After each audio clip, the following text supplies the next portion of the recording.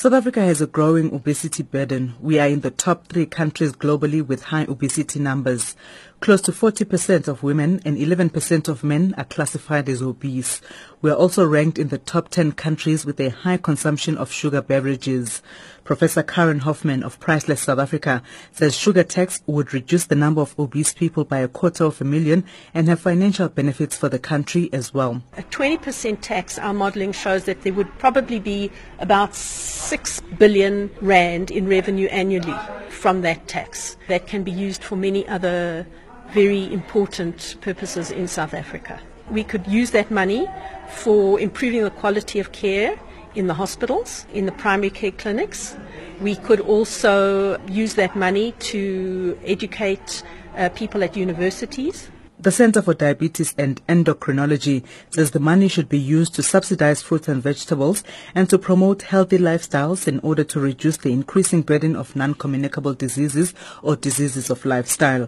Hamish van Wyk is a dietitian at the center. My big question is, where's that money going?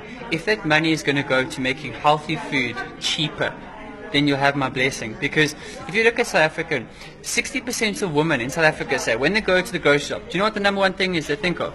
Food price. So you're not going, oh, I must be healthy. That's only 14% of women consider healthy eating when they go buy food. It's price.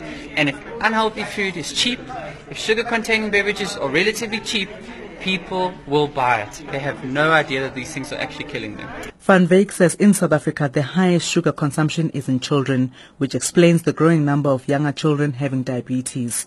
Professor Hoffman says they've taken lessons from at least 12 other countries who've also introduced sugar tax, such as Mexico. We're in the top 10 of sugar-sweetened beverage consumers. South Africans consume approximately 31 kilograms of sugar a year. But what's very important about this particular tax is in South Africa and in other countries is that it's liquid sugar. Liquid sugar is particularly bad. So to get back to your question about the labeling, it would make a huge difference to know, for people to know how many teaspoons of sugar they are consuming when they consume a sugar-sweetened beverage. Professor Hoffman says a series of steps have to be taken to address the obesity problem caused by sugar consumption in South Africa. We should be labeling all the sugary beverages. We should be labeling all food that contains a certain amount more of sugar on the front of the pack in big letters that we can all read and understand, and say it in how many teaspoons of sugar rather than grams, which none of us understand. I think that will help people. Not marketing beverages to children is very important because the biggest consumers are the youth. Critics of sugar tax have described the singling out of one category of products for taxes as discriminatory and also believe this will unfairly penalize poor consumers. Government intends to introduce the sugar tax on the 1st of April 2017. Thabile Mbhele, SABC News, Johannesburg.